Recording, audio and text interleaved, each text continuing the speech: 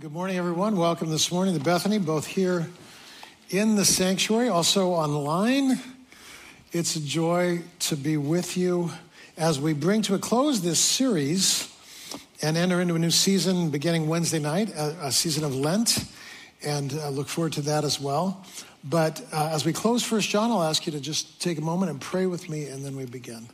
Father, thanks that we can gather within these walls and listen for your voice, and in a world that is so broken and so scarred and so dark and so hopeless.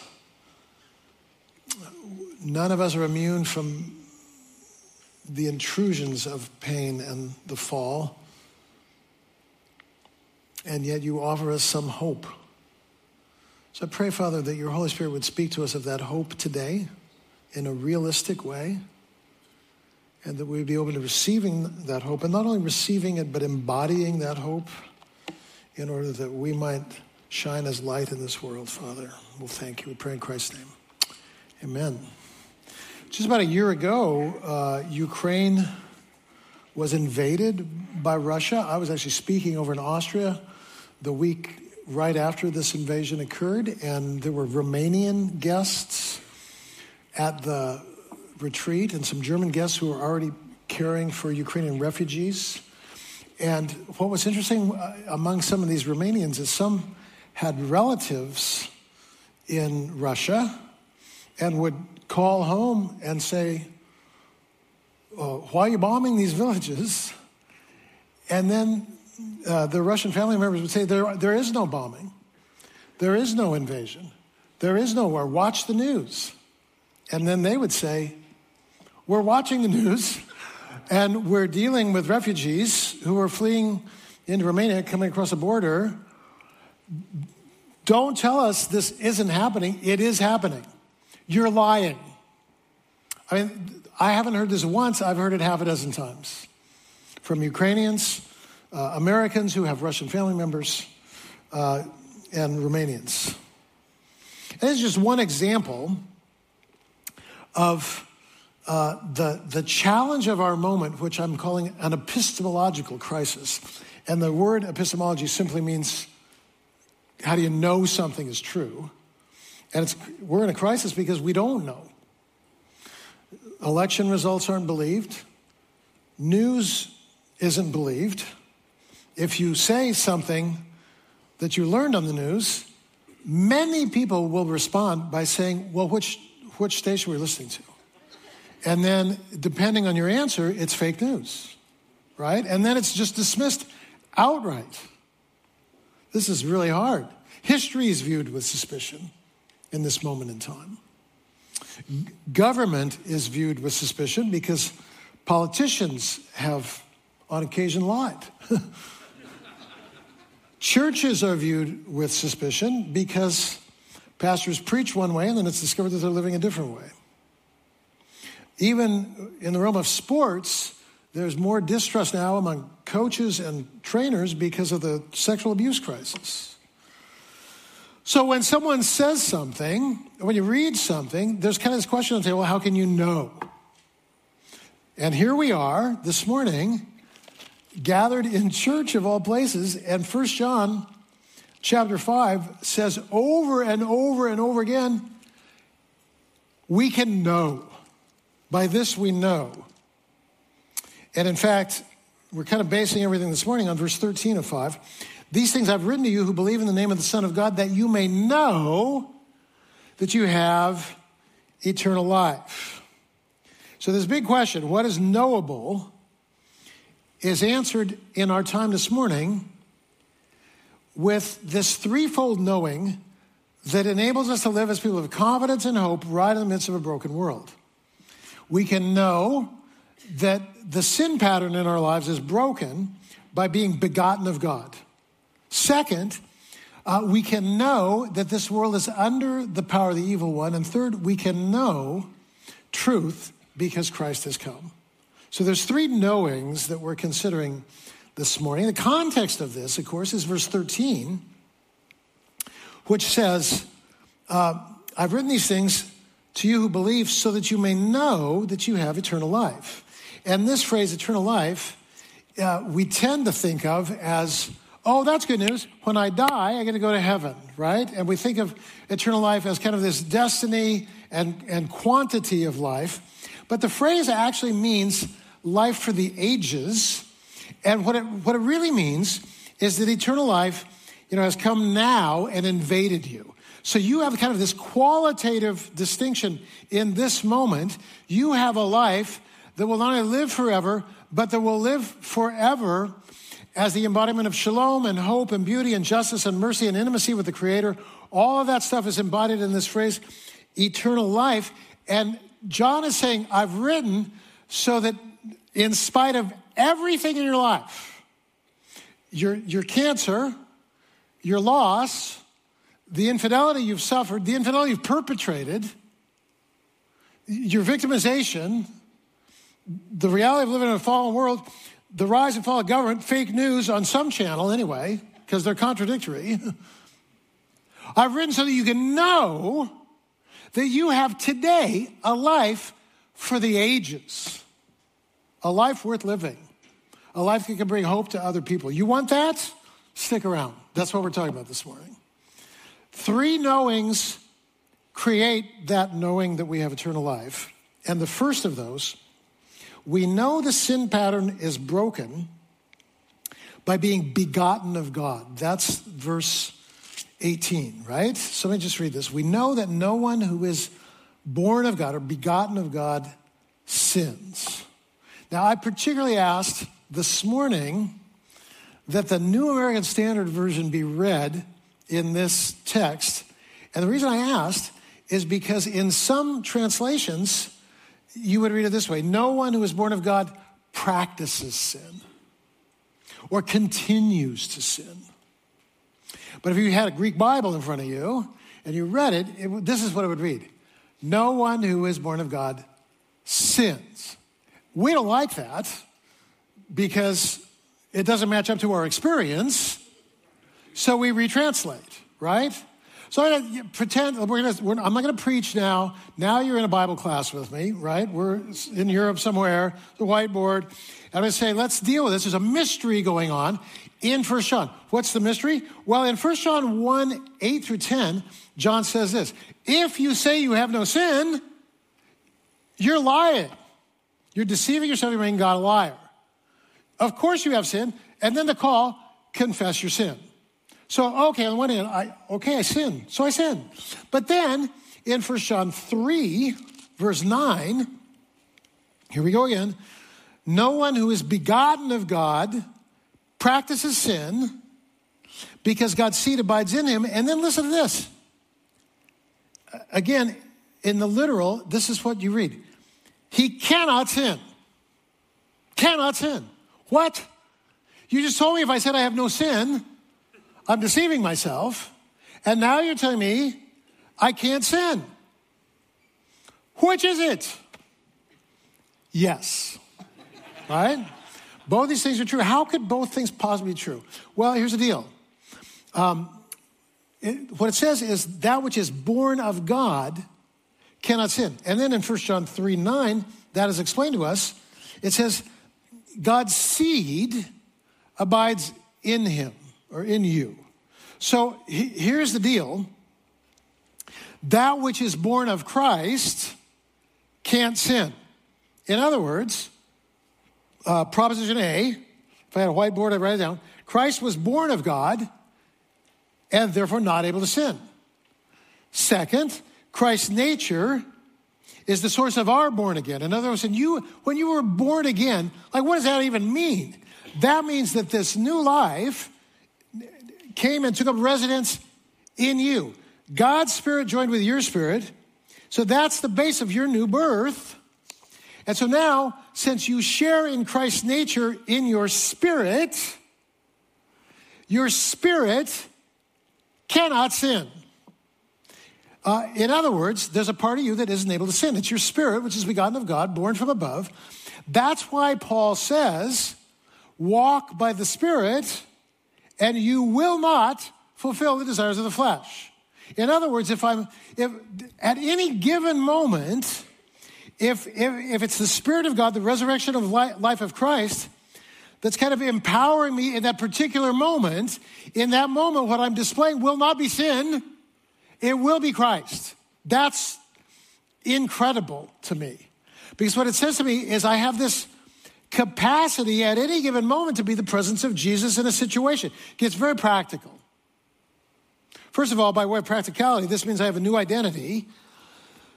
And of course, this is the meaning of born again or born from above. This new identity, my life in Christ, delights in intimacy with God, enjoys peace and contentment and confidence. My new identity has no striving, no lust, no pride, no easily injured ego. This new identity is complete in Christ, Colossians 2:9. And so if I live out from this new identity, if that's the animating source of my actions in this moment, I'm not sinning. That's the way it works, right? You're able to overcome. So what enables you to overcome? Well, Romans 8 says the law of life in Christ. In other words, living my life out from the base of Christ. When I'm out from the base of Christ, I'm set free from the law of sin and death. So if it's Christ, I can't sin because Christ can't sin. So how do I overcome my sinful tendencies? Well, feeling bad about sinning is not going to help me overcome anything. I'll just feel bad. Second, making resolutions about doing better next time is also not going to help me. And of course, this is a common pattern among Christians, right? We blow it in some tangible way. And then, we come here on Sunday and get kind of like a Jesus shot. And we're like, oh yeah, I shouldn't blow it that way. I'm done with that. Then we go home, we blow it again, come back, go back, come back, go back, up the mountain, down the mountain, up the mountain, down the mountain. And pretty soon we get pretty frustrated by this. This is not the life for which you're created. So making resolutions doesn't help. More discipline doesn't help. Changing the price tags and calling sin not sin doesn't help. Right? It's not lying. It's helping. It's merciful to not tell the truth. It's not lust. It's enjoying beauty. It's not anger. It's honesty. Hello. It's sin. So how are we set free is the question, and the answer is pretty simple to say: live by the power of the Spirit. If you walk in the Spirit, you cannot sin. So what this does for me practically is it sets me free from what I call sin management, and instead offers me freedom. And so you're at a crossroads here this morning. Am I going to leave here and seek to live as a follower of Christ through the tactic of sin management or freedom? What is sin? What do I mean by sin management? Well, if I'm operating under sin management, let's say that there's this big shiny sin here, and this is only hypothetical. iPads aren't inherently sinful, but you understand, right? This is a big shiny sin. Here I am. I'm bored. I'm angry. I'm hurt. Here's a way of kind of self-medicating. Are you with me so far? This will feel good. And so I'm drawn to this. It's alcohol, it's illicit sexual activity, it's pornography, it's anger, it's spending. It can be, ice cream, it can be potato chips, it can be pride, it can be self-righteous, online. All of that. There it is. I know it's wrong, but I want it really badly. That's sin management. And then I'm like this: I will not. You shall not pass. And I go this way, and I'm choosing a different path, right? But I really want that path. That's sin management. Because when I'm free, I'm so rooted and grounded in my true identity that my true identity sees that, recognizes it as a shiny thing, but I don't even want it. Are you with me? So now it's much easier to go this way. And all of us in the room, I hope, have had at least a taste of freedom, where that which was tempting yesterday is not tempting today. And what's the difference? Not more self-discipline, not better resolutions, not trying harder, new identity. Like you are living out from Christ, and that sets you free. Sin management is all about no. Freedom doesn't start with no. Freedom starts with yes. Say yes to Christ. And when I say yes to Christ, like I automatically turn from this toward this.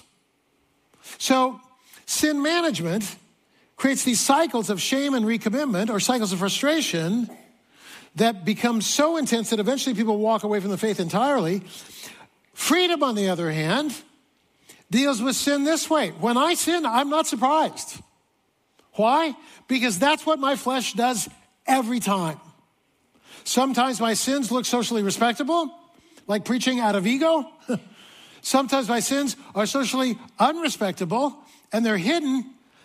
But if it's from the flesh, it will be sin. And if it's from the Spirit, it will lead to life. And that's what's going on here. John says in verse 18, we know no one born of God sins. So live today in accordance with your truest identity. Live as one born of God. Because there are far too many people seeking to follow Christ through a paradigm of sin management, and that is unsustainable. It's part of the reason that churches are in decline, in attendance in the West, essentially. And I have many conversations as a pastor with people who say my faith doesn't work. I've tried it, didn't work. What you've tried is sin management, and that doesn't work. What does work is living out from this new identity. So John is saying, look, become rooted and grounded in this new identity, because to the extent that you know that you're born of God, you're motivated to live out from that. And when you live out from that, you're set free from sin. This is, for me, very practically, why meditation is such a valuable asset in my spiritual disciplines. Every morning, you find me sitting after some coffee and a little bit of reading scripture, inhaling and exhaling and reminding myself that I am rooted and grounded in love. And I picture, just as we saw a video just a few minutes ago of a tree being painted, I picture a tree drawing upon all these resources, the resources of life that are in the soil, because as the tree draws upon those resources, it is given capacity to reproduce. But without the roots, there's no method of receiving the life that can be passed on. You are rooted and grounded in Christ's love. That's your identity. So we want to start there and know that we're born of God. One of my favorite authors says that for her, the most valuable asset of salvation is knowing that she has this brand new identity that is already complete. Because she's like this, it's that spirit that's united with Christ. I know that spirit will in the end prevail.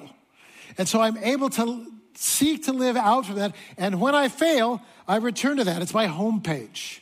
My identity in Christ is my homepage. So that's the first truth. We can know that we're born of God.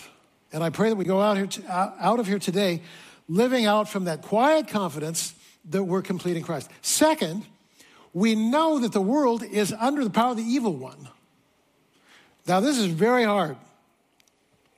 There are people in the room who watch Hallmark movies, and there are people in the room who don't, right? People who mock that. And the mockers are like this, and I'm one of them, I confess to you. Give me 5 minutes of looking, I know how it ends already, right? Because there's always a dissonance, but the good news in the Hallmark movies, the dissonance is like it always ends, right? She sees the light, or he sees the light, or they see the light.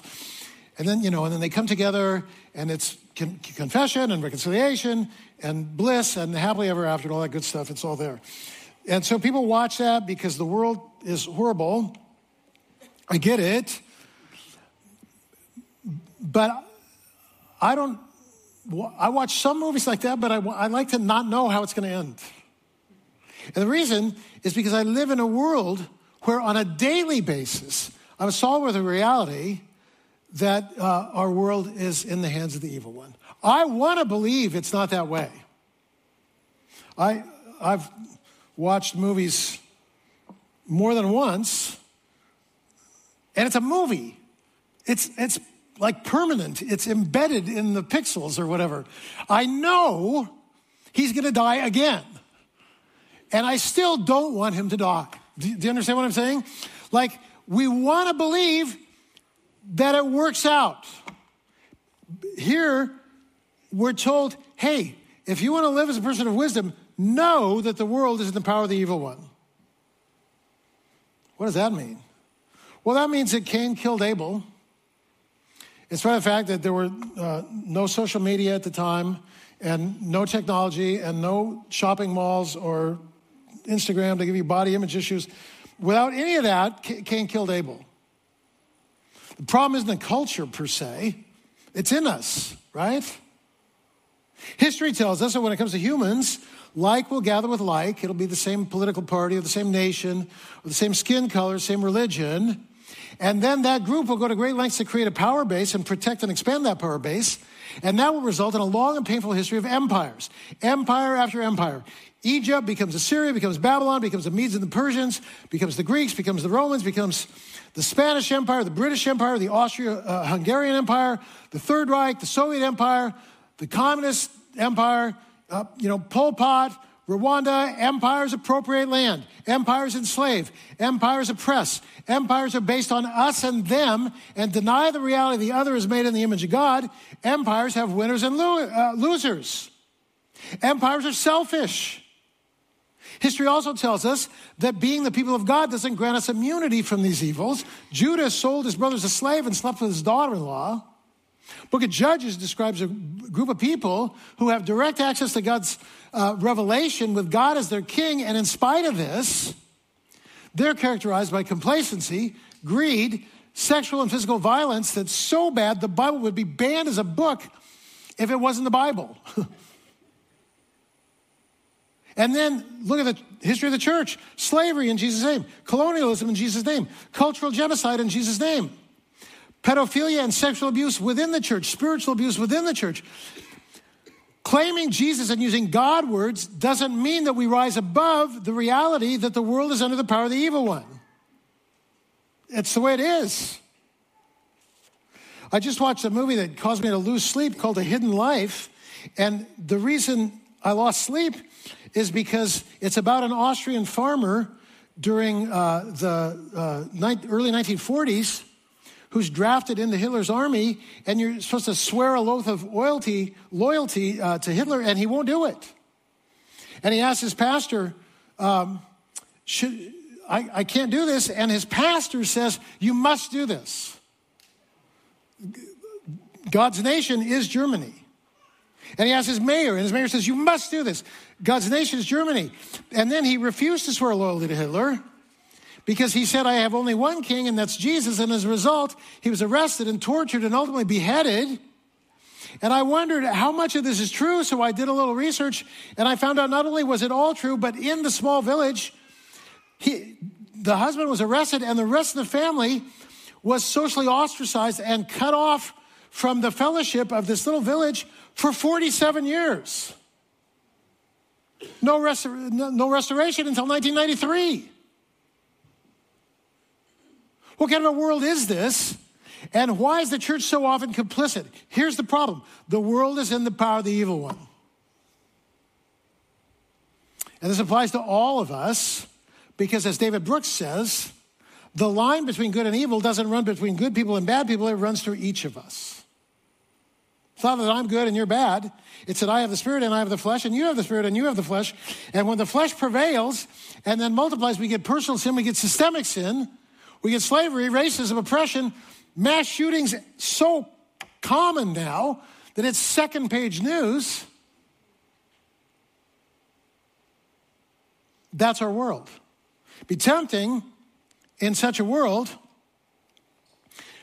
to just get, so dark and cynical that we're done with it and we just want to withdraw. But right in the midst of that, what does Jesus say? Your calling is to shine as light in the midst of this darkness. And when you bring reconciliation in a world overflowing with pain and sorrow and injustice, when light shines, that moment of reconciliation has eternal value.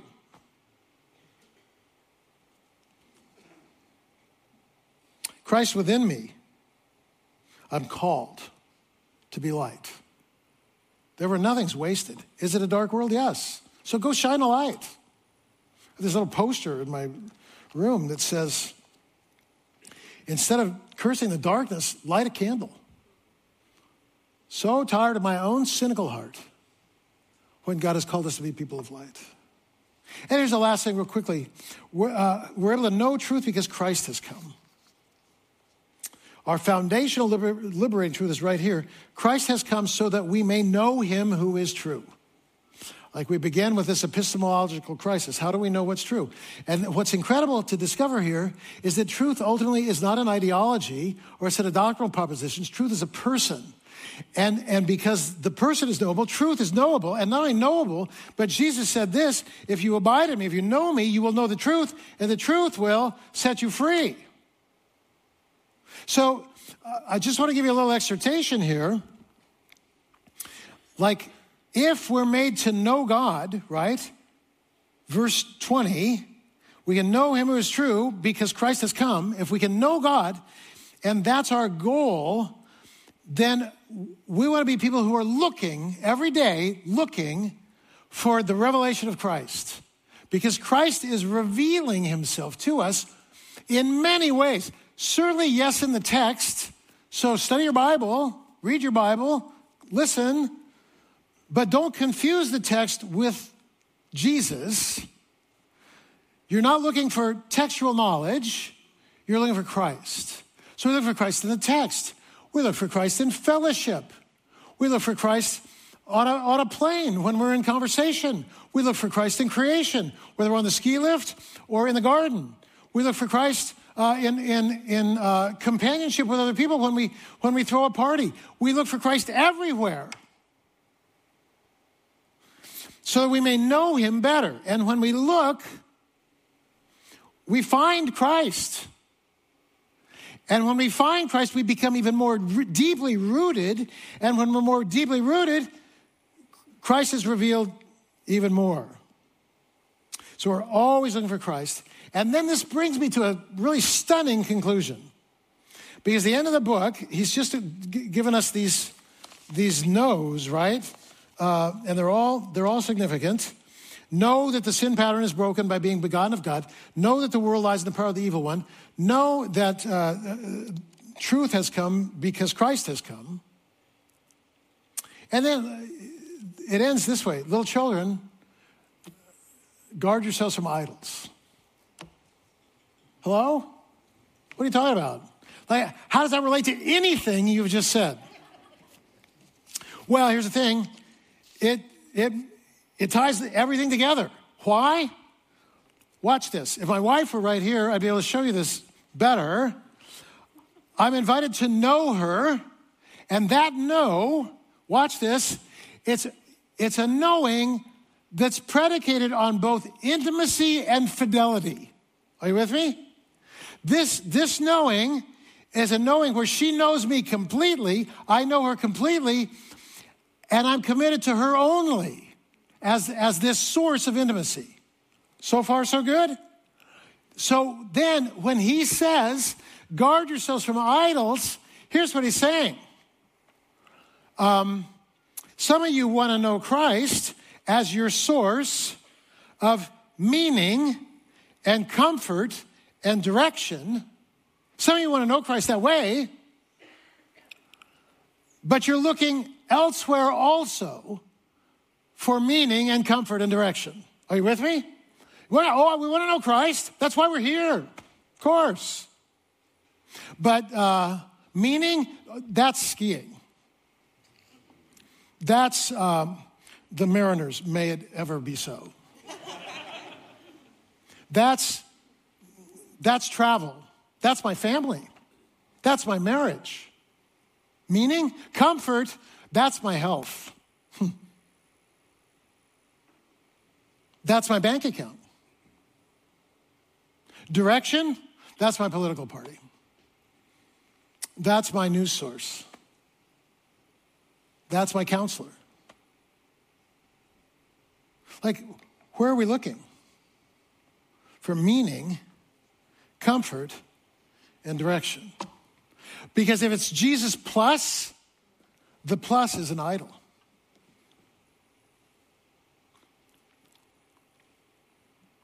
God may give me the gift of comfort through skiing, but the source is God. God may give me the gift of direction through a counselor, but when I'm depending on those other sources, that's infidelity. And that becomes idolatry and ultimately prevents the light from shining. It's so interesting. There's a revival going on right now at Asbury University. I'm just going to close by reading a little bit of one journalist's assessment of this revival.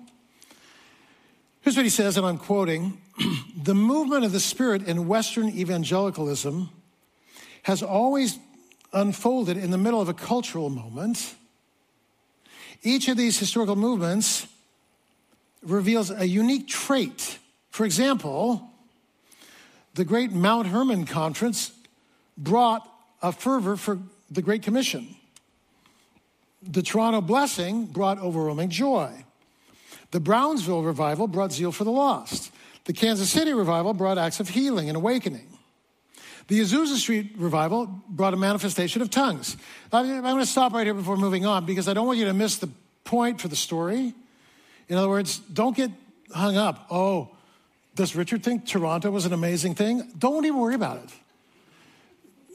Everything's a little flawed, including me and maybe you. I don't know.